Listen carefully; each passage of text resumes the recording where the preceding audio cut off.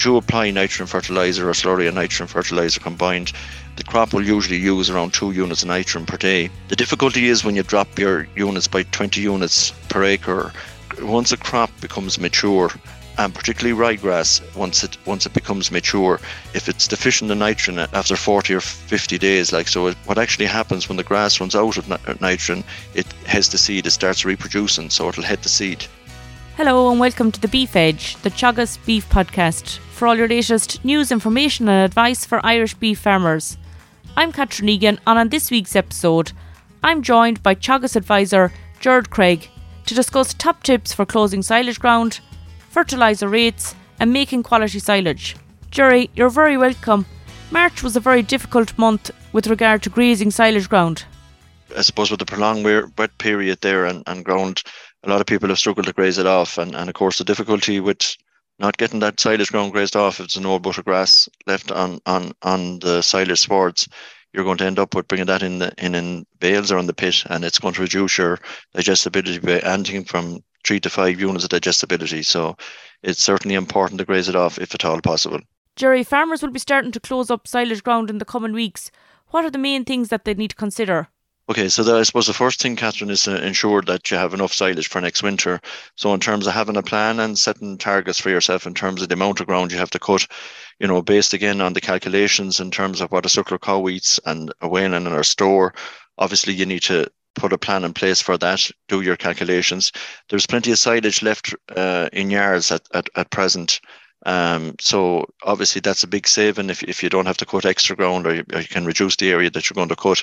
So decide first of all on the amount of cattle you're going to have for the winter, then decide the area that you need to cut. Obviously first cut silage you're cutting in the order of 10 tonne to the acre and probably 6 to 7 tonne for a second cut, and just do your calculations on that. And I suppose the other very important point, given the price of meal at the moment, is that it's important that you make as good a quality silage as you possibly can.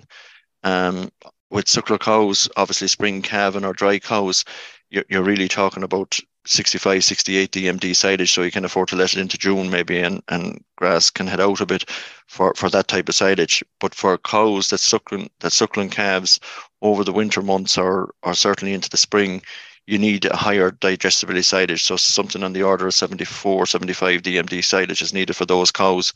I suppose the weanings in the stores are somewhere maybe back 3 or 4 units from that, and any cattle or anyone that's considering finishing cattle, as they well know, that you need to be making the highest quality silage you can at 75 DMD silage. So I suppose it's based on the 2 cuts and what you need to plan in terms of the quality that you're actually making.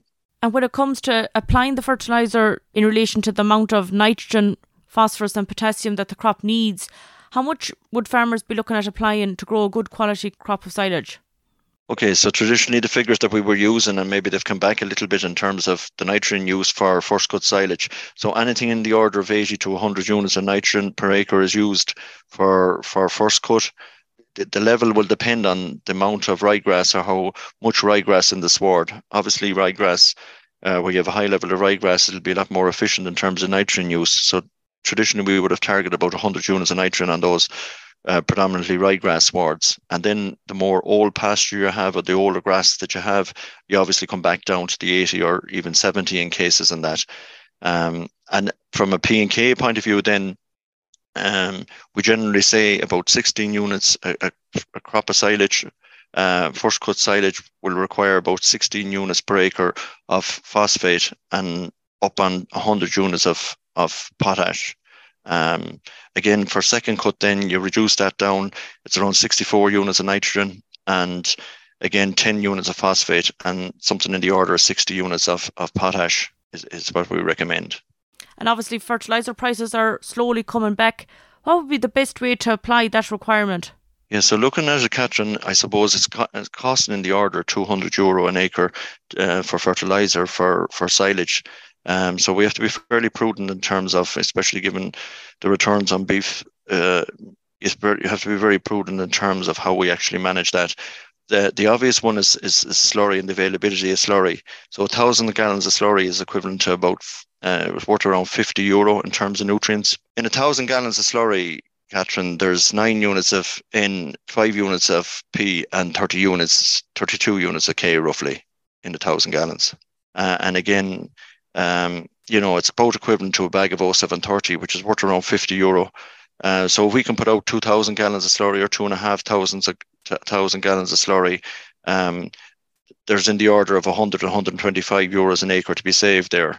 And then we top dress that then with, protected urea is obviously the best value in terms of nitrogen fertilizer, as the zinc from can, and ordinary urea. So it's a lot more efficient in terms of how it's used. So again, we target a bag and a half of urea generally with that, and that being protected. And also then on the 0730 is probably the best fertilizer in terms of value for money besides. So if you have enough slurry, if you're putting out 2,000 gallons of slurry, you're probably putting the equivalent of 2 bags of 0730 on it. And traditionally round about maybe 2.5 or 3 where indices are low. And a very important point in the whole thing, Catherine, and this is the efficiency of P and K based on the pH, the soil that's there. And obviously we have the new lime campaign coming in, and people are applying for that at the moment. There's obviously a difficulty in applying lime at this time of the year, so close to silage, because you're reducing down your pH for silage, and by putting out lime, you're bringing up your pH. So there is an issue in terms of preservation if you apply it now. But certainly towards the back end of the year, it's fierce important to get apply 2 ton of lime on the silage ground. You want your pH as close to 6.5 as you can.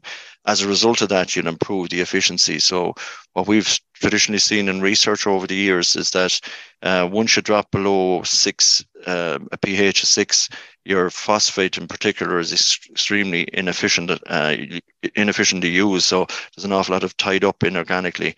So you're only getting about a 50% hit in terms of the phosphate fertilizer you're being applied once you go below 6. You're losing 20% efficiency then as well on your potash. So it's extremely important at some stage in the next 2 years to actually correct that pH on your soil, and it'll improve the efficiency in terms of the fertilizer that you're actually applying. Most definitely, Jerry. And I suppose farmers might be considering reducing the nitrogen application with regard to the price of fertilizer. What consequences will that have? It is a very important point, Catherine, and particularly on better land. So what will happen is that, when you apply nitrogen fertilizer or slurry and nitrogen fertilizer combined, the crop will usually use around 2 units of nitrogen per day. The difficulty is when you drop down to, drop your units by 20 units per acre. Obviously then, once a crop becomes mature, and particularly ryegrass, once it becomes mature, if it's deficient in nitrogen at we'd say after 40 or 50 days, like, so if you're using the calculation roughly at around 40 days, and we normally leave it to 5-6 weeks to cut, you're talking about 6 or 7 weeks before you cut your silage. What actually happens when the grass runs out of nitrogen, it heads the seed, it starts reproducing, so it'll head the seed. And within a week, you'll lose around 5 units of digestibility when it heads out. And this is particularly important in sort of late May when weather is dry. And if you have a particularly dry spell and growth is good, well then within a matter of days, you'll see a crop going from a leafy vegetative stage to heading out. And very quickly you can reduce your quality dramatically for your winter feed. The other thing I'd like to say on that, Catherine, too, is maybe something that we're looking at here in this part of the world is, and obviously a lot of the dairy farms are looking at the use of red clover. And if you look at it, Catherine, in terms of the price of what you can save in terms of nitrogen fertilizer, if we could target maybe putting in red clover silage, which has no nitrogen requirement at all, and you can take 4 cuts off it, there's about 160 units there's about 160 euros per acre being saved in nitrogen fertilizer. Now, I know there's a cost in establishing that, but it's certainly with climate change and price of inputs, and particular fertilizer, if we could start growing crops with red clover silage that doesn't require nitrogen, there's a huge saving there. And obviously, from trial work in Grange, the quality of that silage is in the order of, it's feeding better than top quality 75 DMD silage with a higher protein level. And in trials there, they're getting a kilo a day weight gain on the calf to beef system there without any meal input. So it's certainly worth looking at, Catherine, in terms of saving down the road. And again, just to bear in mind that it's maybe 3 to 5 year rotation, but there's a big production to be got off it in a short period of time. And given where fertilizer prices is, in particular nitrogen fertilizer prices is, it's a huge saving. And there's definitely a role in regard to the type of stock that you're finishing, as you mentioned, really. Yeah, so obviously if your system is heavily dependent on beef finishing or getting high performance, high weight gain on younger cattle, and particularly that calf to beef system where you're heavily dependent on meal inputs, well then certainly that's an area that you should be targeting, is to get as much of that red clover silage into your silage ground as possible. Given that you're, normally in a 2-cut system, you might be taking anything in the order of 18 bales per acre. In a red clover silage situation where you're cutting it 4 times, you can get anything from 24 to 26 bales. So you need less area for it, and you're getting a higher return for it with less nitrogen input in it. Obviously, there's a high demand for potash in it, growing that amount of silage, but it really is worth considering. Again, you couldn't consider putting in red clover silage unless your pH is up around 6.5 at least, and heading for 6.8. Jerry, what are the expected costs for farmers this year when they're making bales? You're talking in the order of €32 a bale to €43 a bale, depending on whether you have slurry. So obviously, with slurry, your fertilizer cost is reduced, but your contractor costs are in the order of €20. And then you have your fertilizer costs roughly 32 on top of that, or €12 on top of that. So that's bringing you to €32 an acre. With slurry, and if you haven't the slurry, your fertilizer cost is going up to nearly €20 plus the €20 for the mowing, baling, and wrapping and the gathering after, including the plastic. So, at 10 bales a acre, 400, anything between 320 and 400 tonne an acre is extremely expensive. In relation to weed control, what impact, for example, can docks have on the crop of silage? I suppose from a weed control point of view, a lot of issues in relation to docks in silage ground. You can have anything from a 10 or 20% reduction in yield with silage, where there's a heavy burden of docks infestation on the silage ground. And that's certainly something that, particularly from the month of April, when docks are growing at a higher rate than maybe grass initially, you can hit those docks at the rosette stage, and that's certainly worth considering and treating. Again, not only are you losing in terms of yield, but you're also losing in quality.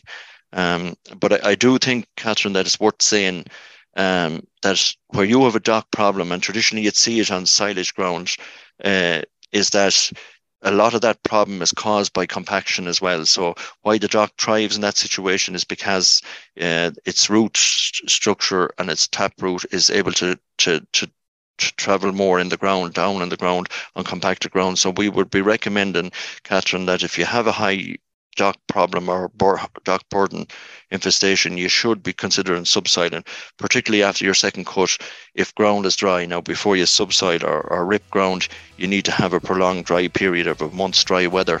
But certainly that should be something that people should consider if the docks are a continuous problem on the farm. That's great, Jerry. Thanks very much. Thanks, Catherine. That's all for this week's episode, and my thanks to Jerry for joining me on the show. You can catch up on all other shows and interviews from the Beef Edge podcast on the Teagasc website at teagasc.ie, or you can listen on Apple and Google Podcasts as well as Spotify. Don't forget to rate, review and subscribe so you never miss a show. For all other updates from our beef programme, keep an eye on our Twitter and Facebook pages. Until next time, I'm Catherine Egan, and thanks for listening.